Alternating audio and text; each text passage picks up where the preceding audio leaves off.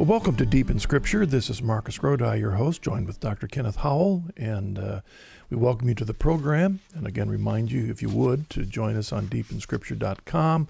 Send us an email at dis@chnetwork.org. That's the website for the Coming Home Network, chnetwork.org. Follow us on Facebook and Twitter. We'd love to hear from you, because we do pray that our reflections here are encouragement to you. We're looking at the book of Romans. And Ken and I are just slowly looking at it. We chose Romans because not only do we believe it's an important book for Catholics and non-Catholics to study together, but in our day and age, we believe that this book has so much to say. And it's important to look at it, and particularly in today's passage, in Romans, the end of Romans chapter 1 and on into chapter 2, it's hard not to hear the things that Paul is referring to as descriptions of the world in which we live. And Ken, you and I are both spring chickens, but you know, I do remember a time when I was much younger that some of the things that are happening in our present world that are being promoted as lifestyles, even to the point where if we're critical of these lifestyles, we're called intolerant. These things we never would have dreamed when we were younger would have changed so much. And in the point for our study today, I want to begin with the statement that God so loved the world that he not only revealed himself to mankind, but he gave mankind the freedom to respond. As I said last week, every single human being has been created in the image of God, and through the death and resurrection of Christ has been redeemed. Everyone. Every person has within their conscience a desire for God. Or as St. Augustine put it, our minds are restless until they find their rest in thee. And so we have people all over the world with this desire for God, seeking to fulfill that desire. And without revelation, they end up, though sincerely, sometimes going in wrong directions, filling that void with other things.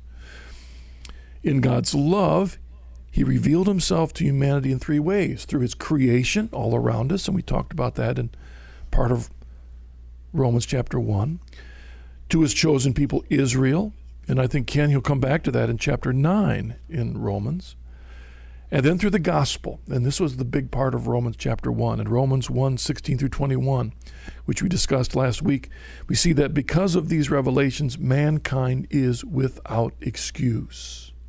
As St. Paul wrote in verse 21, so they are without excuse, for although they knew God, they did not honor him as God or give thanks to him, but they became futile in their thinking, and their senseless minds were darkened. We talked about that last week. You can get the archive of the program. Today we want to continue this discussion to see in more detail what has happened as a result of the response of mankind to God. Ken, we're going to jump to an email in a moment. Did you have any comments on the way that I began the program? Any thoughts on that for our audience? Well, just to perhaps underscore this wonderful statement from St. Augustine's Confessions, the very first chapter, our hearts are restless until they find their rest in thee. What Paul seems to be saying in this last part of chapter 1 is the utter confusion that takes place in human life and society when people have this deep desire, but then they turn to things that are less than God for their fulfillment and where that can lead. And we're going to explore that during the program. All right. We have an email, Ken, that comes from Jenny, and she writes, Dear Marcus and Ken, last week you passed quickly by this verse, and she quotes it. For the wrath of God is revealed from heaven against all ungodliness and wickedness of men, who by their wickedness suppress the truth. For what can be known about God is plain to them, because God has shown it to them. End of quote. This was in the context of God making himself clearly knowable through his creation. Now, here's her question. Does this mean, therefore, that unevangelized primitives like Native American Indians, have reaped the wrath of God for their immoral behavior, even though they had never heard of the Ten Commandments or the gospel. Thank you, Jenny. Well, Ken, this has been a big question throughout the history of the church, debated by many theologians. Isn't that not true? Oh, yes, it certainly has. And it's the question of, the culpability of those who've never heard the gospel, and what is their culpability. There's one thing that's real clear in Paul's theology that's in chapter 1 and in chapter 2, and that is that God judges each according to his works. And it says that very clearly in chapter 2, when Paul says, this is in chapter 2 in verse 6, he says, "For he will render every man according to his works." Now, that's an interesting statement with regard to the theology of justification, but in this regard, what it means is that God always remains just according in his judgments, and he does not judge people for what they are not guilty of. What are they guilty of? Well, I think what we see in the passage today, particularly in verses 26 and 27, is that in a way we can see God's judgment upon sin as being a natural result of the sin itself. In other words, when people, let's say, engage in drunkenness and excessive use of alcohol and so forth, well, the problem becomes what? Well, the problem becomes the alcohol itself. Or people engage in sexually immorality, let's say high levels of promiscuity. There's all kinds of problems that come from that. And therefore, you see, it's in the action itself that has its own consequences. So it's not as if God is up there with a big, thunderbolt ready to crash down upon people. It's the very structure of creation itself, when obeyed properly, leads to happiness and goodness, but when disobeyed and violated, leads to bad consequences, and that in a way is the consequence. God holds people, according to the Catechism and according, I think, based upon Scripture, God holds people accountable for what they know of the truth and to live it. Those who've been privileged, like the ancient Jews, had more to be responsible, had a greater level of culpability or responsibility. We, who are Catholics, because we know the fullness of the faith, have a greater responsibility to follow the truth. And we'll talk more about that next week when we get into the rest of chapter 2, those who have the law and those who don't have the law, and how they'll be held accountable with their consciences, bear witness to the truth. We think about the American Indians who had never heard the gospel, we presume, but yet in their own religious practice, responding to the seed of God within them, they had morality. They had developed a morality in response to their conscience. And God holds them accountable how they live according to their conscience and what they've been given. That doesn't mean that we don't take the gospel to them, because I think we mentioned last week, St. Isaac Jogues and the Jesuit missionaries that went to the Huron Indians and in Canada could have, some might say, well, they could have just left them alone, let them live by their consciences. Others might say, well, if you go teach them the truth, then now they're more culpable. Now they're in worse shape than they were before. Leave them alone. Don't mess them up. But it was because Isaac Jogues and the church are committed to the fact that we all sin and fall short of the glory of God. Even if our consciences are clear, we fail because of concupiscence. And everyone has the freedom to respond. And so we take the gospel out so that people can discover Jesus Christ, can surrender to Jesus Christ, put their faith in Christ, imitate Christ, receive the graces of the sacraments, be brought into the community so they have the strength of the community, the sacraments of the community, so they can grow in holiness. That's why we not only take the gospel to them, but are willing to die for it, as St. Isaac Jogues and others have done. Yes, well, absolutely. There's another side to this, too, that if God, in fact, has put an imprint of himself in every human heart, and that observation of the beauty of creation and the fact that it reflects that there must be a creator, what that does is then the creation has an evocative function. It evokes from within something, a kind of worship. And that worship is either going to be directed toward the true God or towards something less than God, which would be idolatry, which is what Paul talks about. But the fact that that is there shows up in a number of interesting stories. One, in somebody like Saint, is it now? Yeah, Saint Kateri Tekakwitha, who is the famous young Mohawk lady, Indian woman, who gave her life for Christ but you can see that she responded to that gospel precisely because she was so open in the first place. The second thing that I'm reminded of is in the story it's told by Bede, the Venerable Bede, in the ecclesiastical history of the English people. He speaks about the fact that when Augustine of Canterbury, or what became known as that, but Augustine came from Rome to evangelize England, and he was preaching the gospel to one of the kings. The king said, life is like the bird that comes into the hall during the winter, but then he goes. We don't know where he came from, and we don't know where he's going. All we know is when he's here, we see the bird in the hall. That's what this life is like. If this religion can tell us what life is like afterwards, then we should believe in it. That's what the counselors told the king, and the king said, yes, I'll become a Christian, and was baptized. A Protestant missionary back 3 or 4 years ago wrote a book called Eternity in Their Hearts. It's a quotation from the book of Ecclesiastes, according to one translation. But the point is that when he went to the jungles, I think it was of New Guinea, he found people there who already had an openness to the gospel of Jesus Christ, just by virtue of being exposed to nature and their conscience. So the point about all those stories is that God is at work in people's hearts and lives.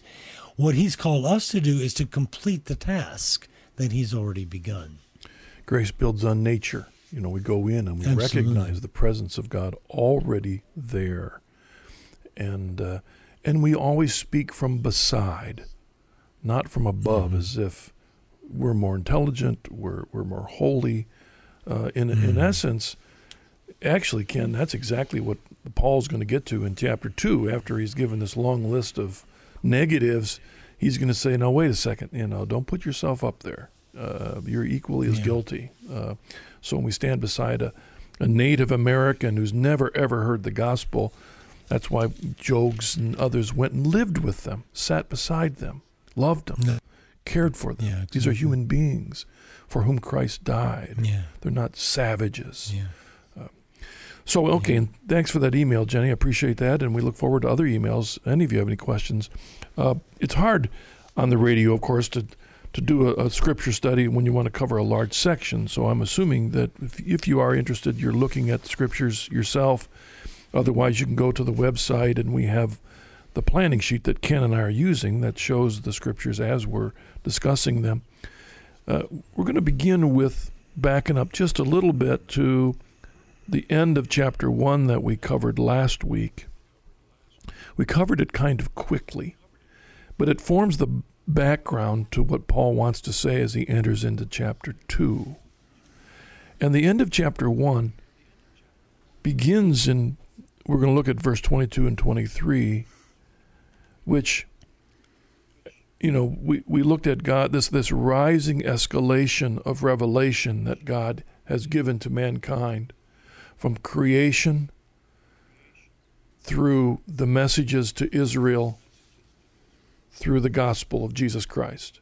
And so the revelation of the truth, the goodness of God are readily available. And as it says in verse 21, therefore no one is without excuse. Some people haven't received the fullness of that yet, but they've seen the witness of God in creation. And so Paul says nobody is with excuse.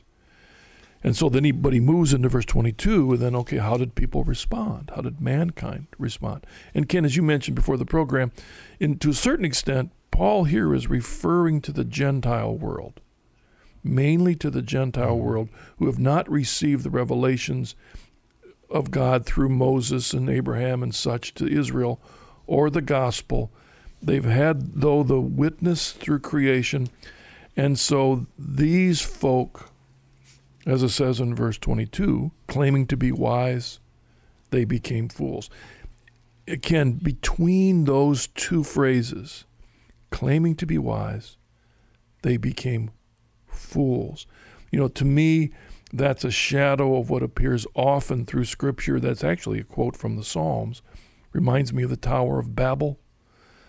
Claiming to be wise, they became... There's something in, Ken, and you've worked in the academic world, this claiming to be wise. Claiming to be wise. There's something, just that itself is the wrong trajectory. Because in verse 23, claiming to be wise, they became fools, and they exchanged the glory of the immortal God for images resembling mortal man, or birds, or animals, or reptiles. Well, Paul actually expands on this, in 1 Corinthians chapter 1, when he's talking about the gospel and what the gospel does. He glories in the fact that the message that he preaches is a message of the cross. He says this in chapter 1 of 1 Corinthians, verse 18, the message of the cross is foolishness to those that are perishing. The very thing that saves us is also the thing that is the foolishness to those in the world.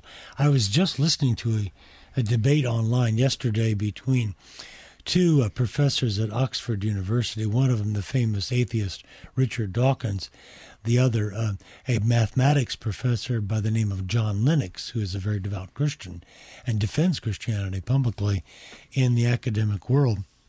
But at some point in his spiel, Richard Dawkins was saying something to the effect, we live on this little speck in the middle of a one among many galaxies, and a man died on a cruise, was executed on a cross, 2,000 years ago in an out-of-the-way backwater place called Palestine, and you consider this to be the God of the universe. Well, and all I could think of was this text, thinking himself wise, he becomes a fool. And as you say, I've seen this in the academic world. That's God's way, though. God comes in a stable, comes in a little baby. He comes secretly behind the scenes to show us what true wisdom really is. Now, on the positive side, it's interesting that some in the ancient world really did, like the ancient writer of Proverbs, see the necessity of wisdom. For example, Aristotle said that the goal of science, and he meant by that true knowledge, the goal of true knowledge is not just to manipulate things in techne or technology, but to find wisdom for living. Cicero largely said the same thing. So there's an inkling that it's good to be wise, but in the way that one chooses to do it, one can become a fool. And as Paul goes on to say, your mind can actually be darkened in that process. Yeah, it seems to me there's that fine line between recognizing wisdom and claiming to have it. I mean, right in that fine line is the danger. We look in the whole book of wisdom, or in Sirach or other books, which in the Proverbs, this idea of wisdom. But it's always this danger of claiming to be wise. And as soon as we do that, there's a tendency to put ourselves above someone. And as soon as we do that, we need to recognize the call to humility. There's always that. It doesn't mean that we're to just claim ourselves to be stupid, but it's always to accept wisdom as a gift. If we have wisdom, it's always a gift that we are to be used. That's to be used wisely. And this reminded me, one of the least favorite places I like to go anymore are natural history museums. I used to love them when I was a kid, but I grow to almost just abhor going to them because they're nothing more than infomercials for Darwinian evolution in my mind. It just cracks me up, the things I see. Sadly, they step too far. So many things. Murals that show how mankind came from an amoeba, and it's just up there for our kids to see, as if that's a proven fact as opposed to a theory. And I remember the last time that's a good point.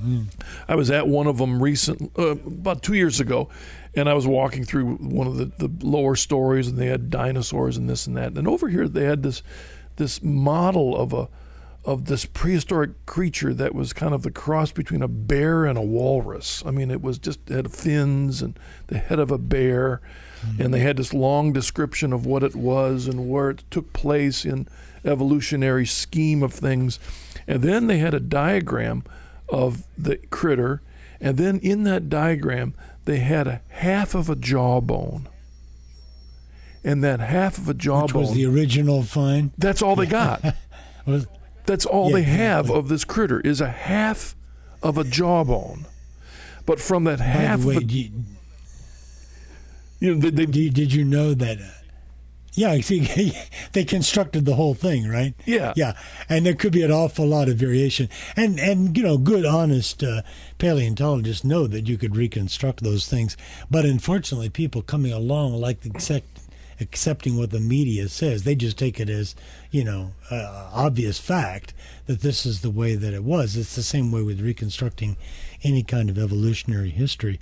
Well, you with your extensive science background, that's quite a statement that you would question those reconstructions. I think that's a good thing, but that's the kind of critical thinking that we need to have today. It's in here, verse 23. In other words, exchanging the glory of the immortal God for images resembling mortal man or birds or animals or reptiles, that we turn our focus off of the beauty, the truth, the goodness of God, and then look at other things as our models, as the meaning of reality.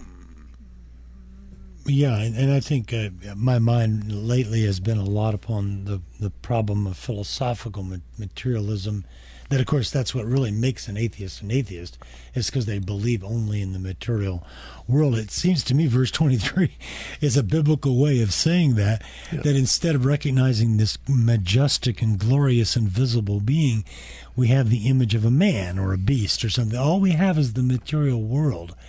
And we probably can't go into it today, but boy, you talk about a futile worldview. Of empty and vain worldview. It just leads nowhere. There's no basis for morality. There's no basis for human kindness as opposed to human hate. If you live in that kind of a world. In fact, you mentioned a little bit ago. That's what Paul is saying. You mentioned a little bit about that king that Augustine of Canterbury encountered, and he said when the bird comes in, you don't know where it came from, where it's going. It's just here. That's all we know. But that reminded me of a modern kind of Mother Earth type guy that I know, that his view of life is we don't know where we came from, we don't know where we're going to. All I know is that I'm here, and when I die, I'm going to be fertilizer, and I'm going to return to Mother Earth. That what I was given. That's it. That's life. And again, claiming to be wise, they sadly miss the joy, the purpose, the beauty, the truth that's in creation. Exactly, The next 10 verses or so, 24 through 32, 8 verses, the end of one, give us a result of what happens when mankind rejects the message of God in creation and then rejects God and replaces God for all these other false gods. And as you mentioned, Ken, it's not merely false worship, but it's a false understanding of ourselves, who we are, what's right and good, how we should treat one another. And basically, these verses point to a very important reality, and that is that God in his love for mankind lets us go. Lets us go. And these verses are divided into 3 sections with 3 times Paul says, therefore, God gave them up. God gave them up. Now, Ken, if you look at the Greek in that phrase, God gave them up, verse 24. Verse 26, for this reason, God gave them up. And verse 28, And since they did not see fit to acknowledge God, God gave them up. Ken, does that mean he doesn't love them? And now what it means is like the father in the prodigal son story.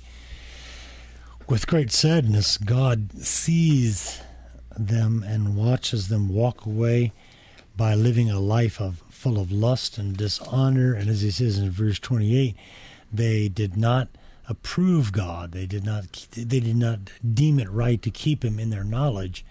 So what does he do? Well, he gives them the freedom to choose what they want. Now, to me, these are some of the saddest words in the entire Bible. God gave them up, or God gave them over. There does come a certain point, and we don't know what that point is. Thank God we don't, because we would say that toward the end of life, until the end of life, there's always a chance of repentance. But maybe somewhere in the secret recesses of the heart, God says, okay, you've walked this way long enough. I'm going to let you go the way that you want to go. Now, we can't presume that God has done that with people that are still living. We have to have the hope that they can change. But there is some kind of a reality that that God lets people go according to their desires. A good priest friend of mine once put it to me this way. He said, yeah, there can be deathbed conversions, but most people die as they have lived. In other words, they've been so ingrained, so habituated in a certain way of life and thinking that they're not open to change anymore. And it's one of the reasons, though, that the church struggles with this issue of capital punishment, for example, the death penalty, because we're always hoping that there can be conversion. Let's take a break, Ken. We'll come back just a moment, and we'll see you in a bit, everybody.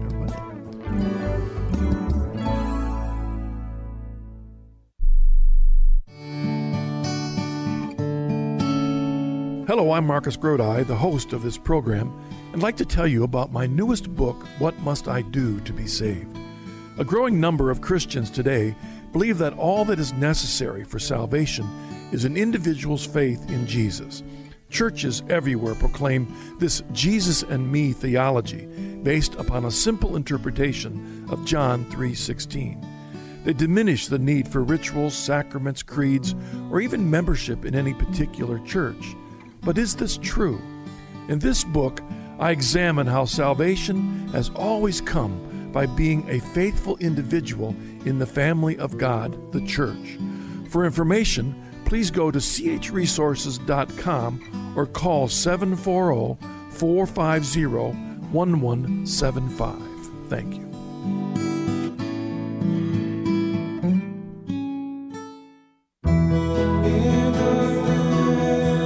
Next time on The Journey Home, Marcus welcomes revert to Catholicism John Lillis to the show. He'll share his testimony about his journey home to the Catholic Church. That's on the next Journey Home, only on EWTN. The Journey Home is seen and heard around the world on EWTN. For dates and times in your area, log on to EWTN.com. Deep in Scripture is brought to you by the Coming Home Network International. We are a network of inquirers, converts, as well as lifelong Catholics helping one another grow closer to Jesus Christ. On our website, you'll find conversion stories, articles, and videos, as well as information about becoming a member and receiving our CH newsletter. Visit chnetwork.org or connect with us on Facebook or Twitter.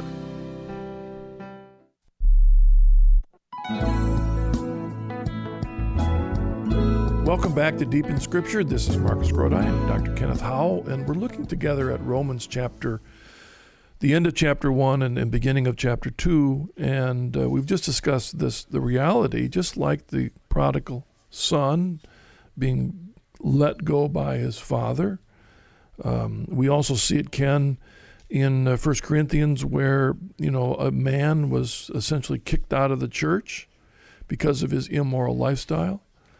And it wasn't that the church didn't love this man. It says there, gave him to Satan, I think is what the word says. But what he's hoping is that the person will come to their senses, like the prodigal son, and that they will recognize the results in their lives of claiming to be wise that they have foolishly replaced God for themselves.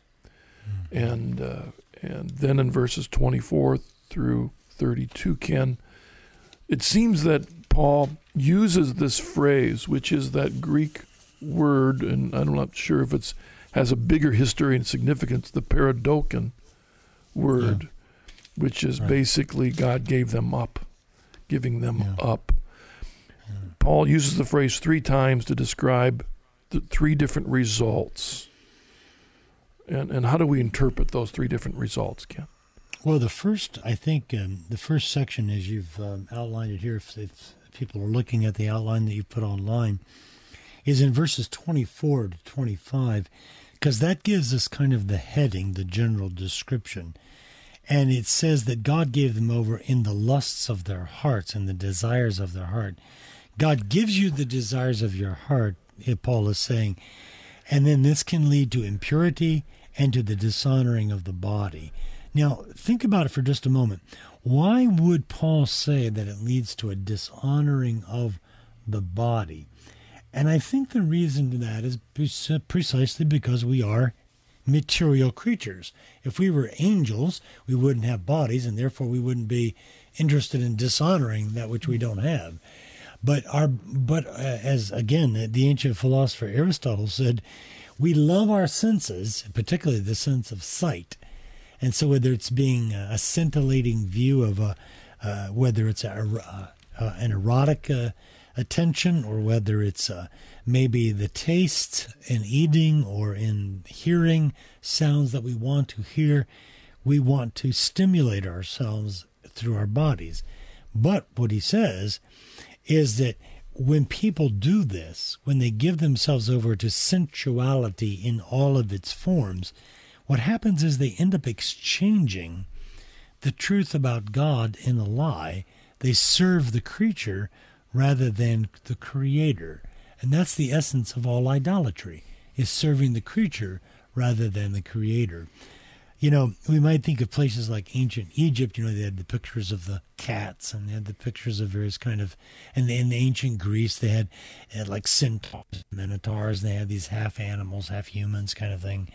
They had all these images to be worshipped, and the Bible roundly condemns them, both old and new.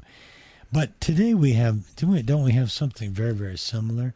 Because idolatry is just what you place in the first position, what you place as your ultimate concern.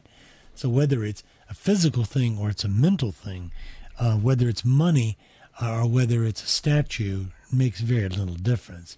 What makes the difference is that claims your devotion and your attention.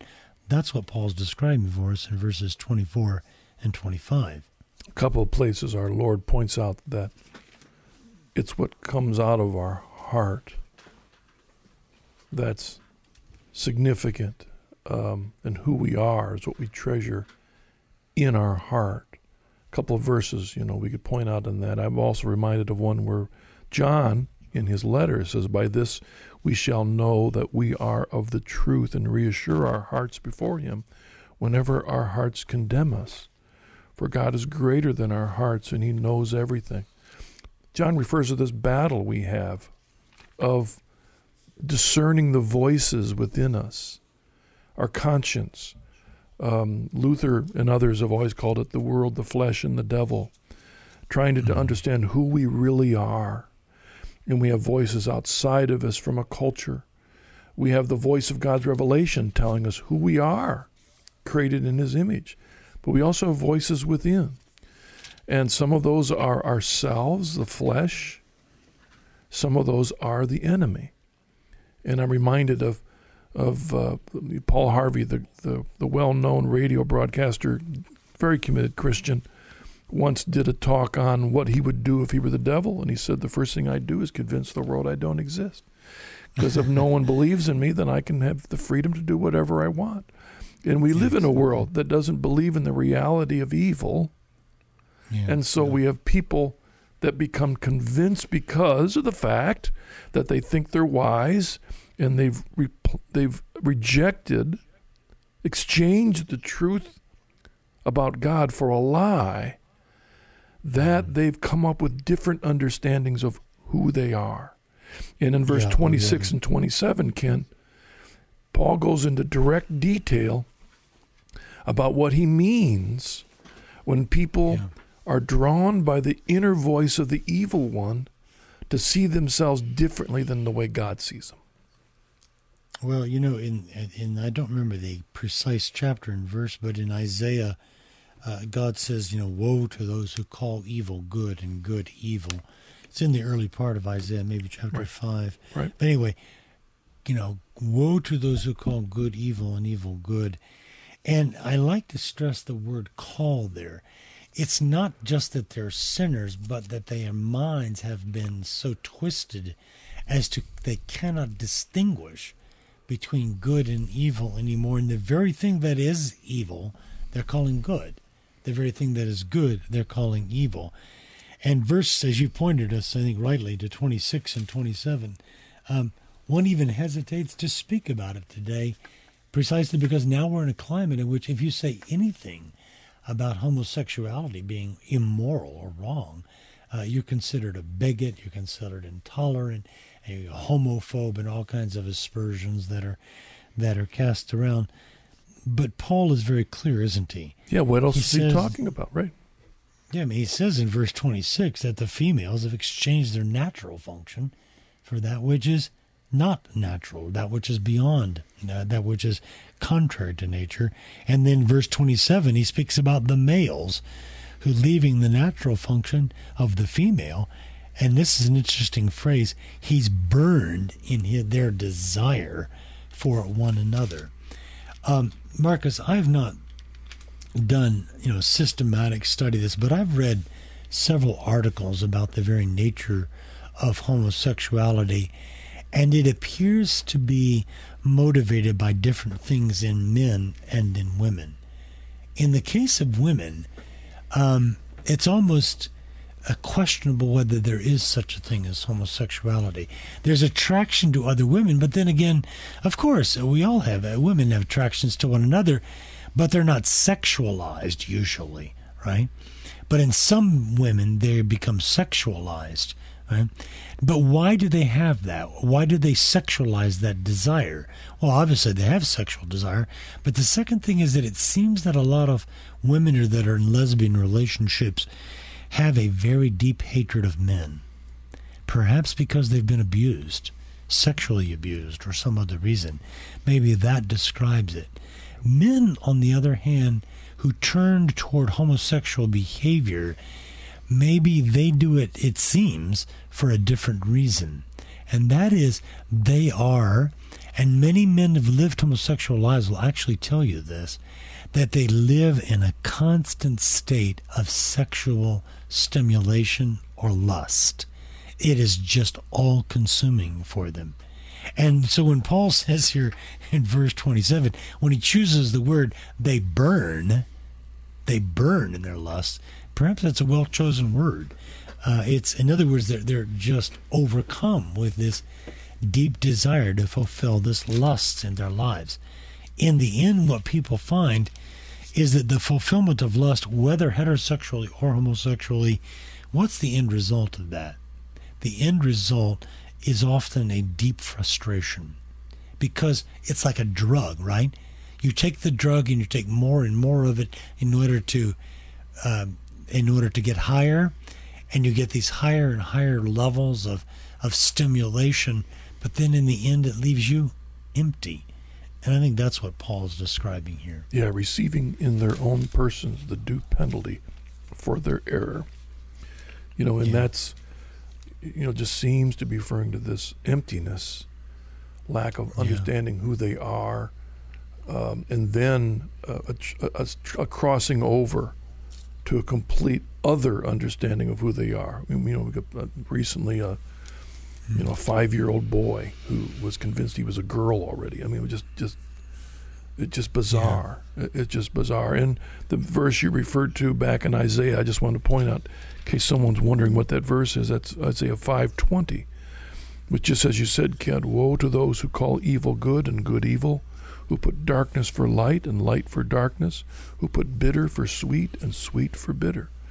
That, and then it reminds me that verse in 2 Timothy where Paul says there'll come a time when people will surround themselves with people who will teach what they want to hear. Or even earlier in Romans, where they cover up the truth with their own actions and what they're promoting. This gets, it changes a culture. It wants to change a culture so that they can feel better about doing what they're doing, and then criticize everyone else that wants to stand up for what is true and right and good, as afraid of it and afraid to take a stand. And this is what the scriptures say. Then in verse 28 and following, once again, Paul says that God gave them up since they did not see fit to acknowledge God. God gave them up to a base mind and into improper conduct.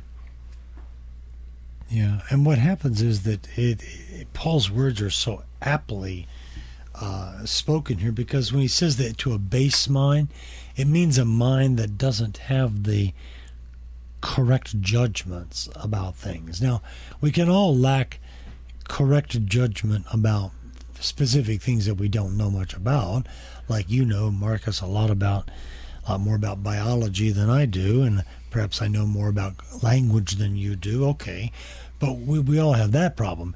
But what Paul's talking about here, I think, is that God gave them up to a mind that can't make judgments about how to live properly. And that's something that should concern all of us. There's a commonality, no matter what our profession, no matter what our specialized knowledge, there's certain good ways to live, and that's what we need to encourage. Paul is saying here in verse 28 that God gave them up to a base mind, and in one version it says improper conduct. He says, and then another way to translate that is to do or to practice the things that are not acceptable. That is, they're not acceptable to God. And that's what we have so much of within our culture.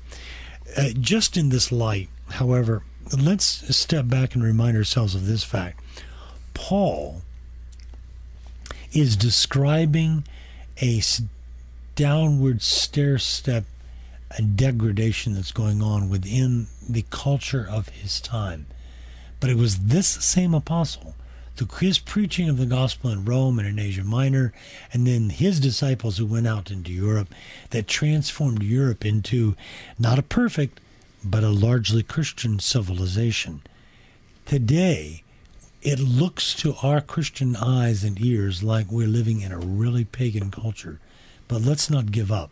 There's hope for bringing back the truth of the gospel into our world. Well, that's the new evangelization that the church has been trying to promote across the world, is that a re-evangelization of people that live in cultures that at one time had the gospel, had one time been pulled from this kind of life into an imitation of Jesus, living out humility and goodness and holiness, trying to live that way.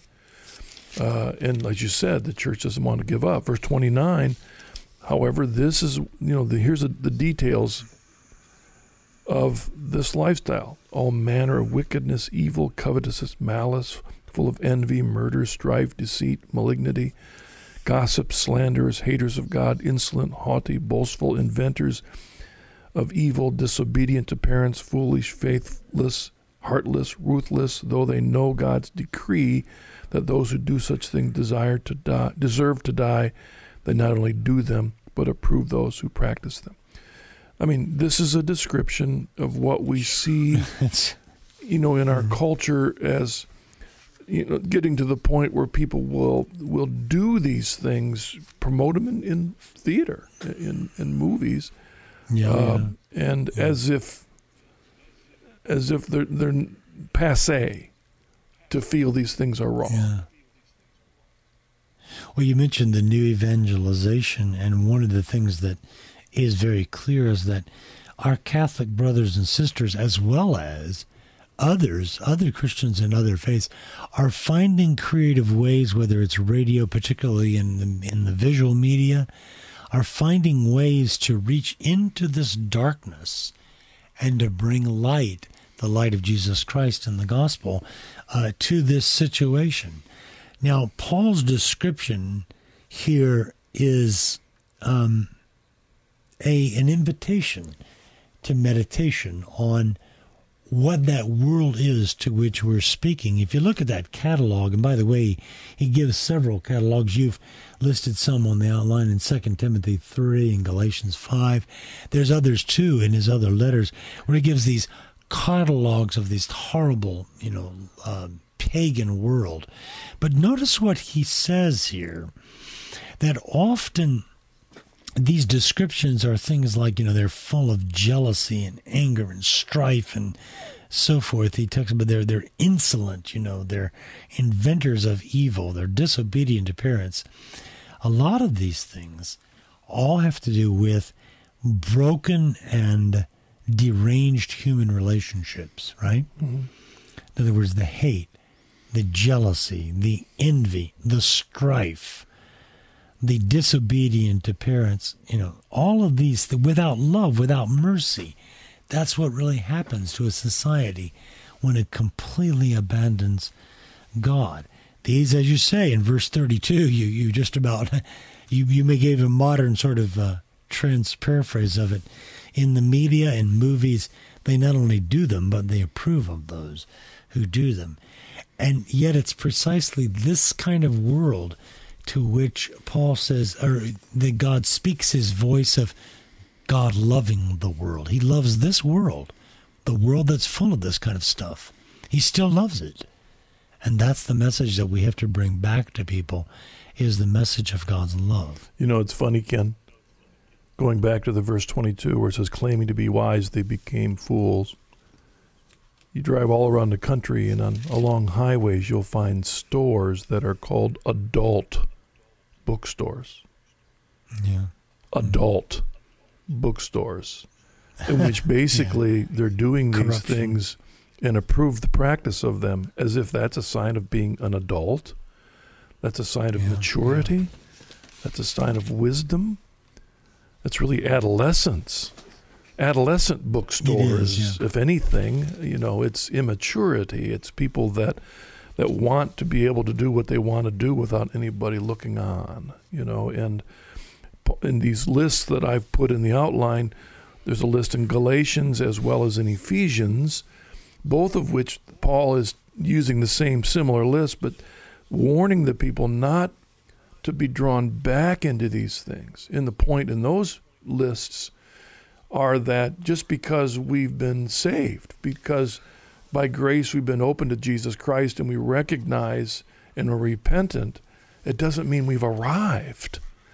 Is that there's always this draw, the voices within challenging us that if we, I forget which verse it says clearly that anyone who desires to follow Christ will receive the battle, will be challenged. Yeah, anybody who, that's right, will be persecuted. That's what it says in Timothy. That's right. Yeah, and so there's a reminder that we have to always fight this till the day we die so that we can stand before God without embarrassment, John says in his first letter, because we will always have the tendency to be drawn back into these things. Well, one of the things I've noticed in all my years is just how incredibly difficult it is not to be influenced by the culture. And that's why it's so important for Catholic parents, Christian parents, to protect their children in the right way. It doesn't mean necessarily to insulate them from everything, but don't throw them to the wolves either. Give them the kind of foundation that they need to deal with a very, very difficult world. But I really feel for young parents today, because the task is much greater today than it was in our parents' generation, that is in years of mine, Marcus, who those were parents in the 50s and the 60s, and it was much more difficult for them today, the young people today, than it was for us, precisely because the world that we're living in.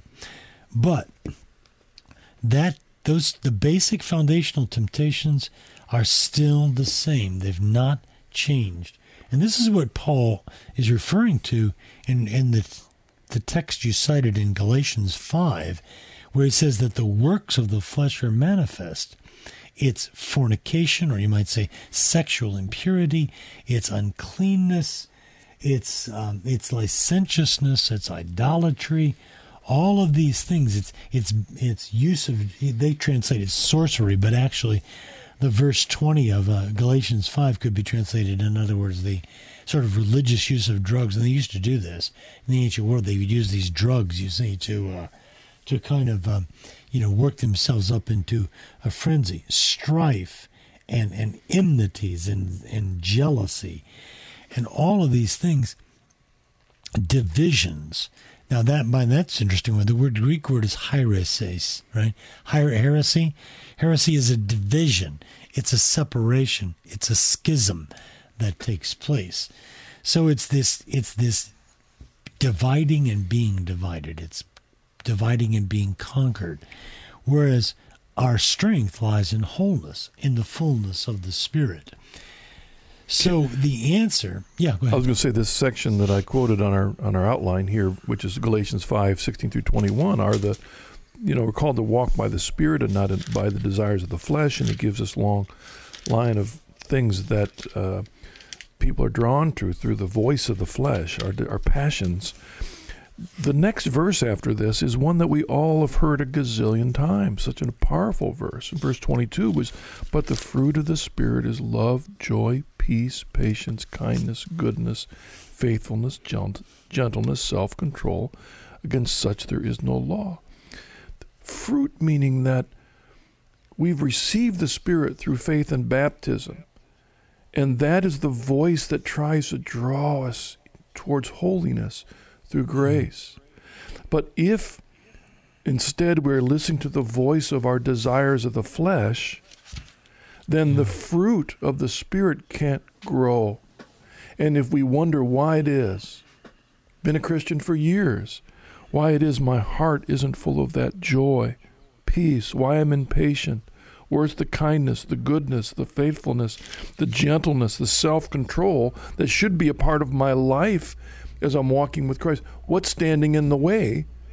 Well, we can look at the ways that we've fallen back into strife, jealousy, anger, selfishness, dissension. These are the things that prevent the fruit from, they're weeds. The weeds because we've chosen not to follow in the way of God. Yeah, as in the parable that we had this past Sunday in church about the weeds and the wheat, right? And they're growing, and in our souls they grow together. But while we don't pick out as the parable says, God doesn't send out the priests and the deacons and the lay people to sort out the weeds from the wheat in the world. He does call us to sort out the weeds inside of our own heart. And what you're talking about, Mark, this is so important. In verses 22 of Galatians 5, when he speaks about the fruit of the Spirit as love, joy, peace, patience, and so forth, what he's saying is that the answer to the problems of our society comes from being transformed on the inside. Now think if the Galatians were a Marxist catechism. Do you know what the answer would be? What's the problem? What's the answer to all these problems? The problem is to make a new law, right, against all these things, to control people from the outside. But this is precisely the message of the gospel of Jesus Christ, that controlling people from the outside will never be enough. Yes, you have to have laws, but those laws are not the answer. They're only to keep people in boundaries so that they can pursue the answer. What's the answer? The answer is the inner transformation of love, of joy, of peace, of kindness and goodness. That's what Paul's going to get to in the rest of Romans, that life is about being transformed in Jesus Christ. Well, next week we're going to pick up on Romans chapter 2, verses 1, where Paul takes a little bit of a different angle. Because instead of just jumping into, okay, this is where the guys have gone, this is where they're going to go in terms of condemnation, he challenges us to not stand in judgment, because we are equally guilty because of our own sinfulness. So Ken, thank you for joining us today on this study. and all of you listening to the program. I hope this has been encouragement to you. Look forward to being with you again next week. Join us online, deepinscripture.com, and let us know your thoughts. We'd love to include your emails in the program. God bless you. Let's walk together in Christ by grace.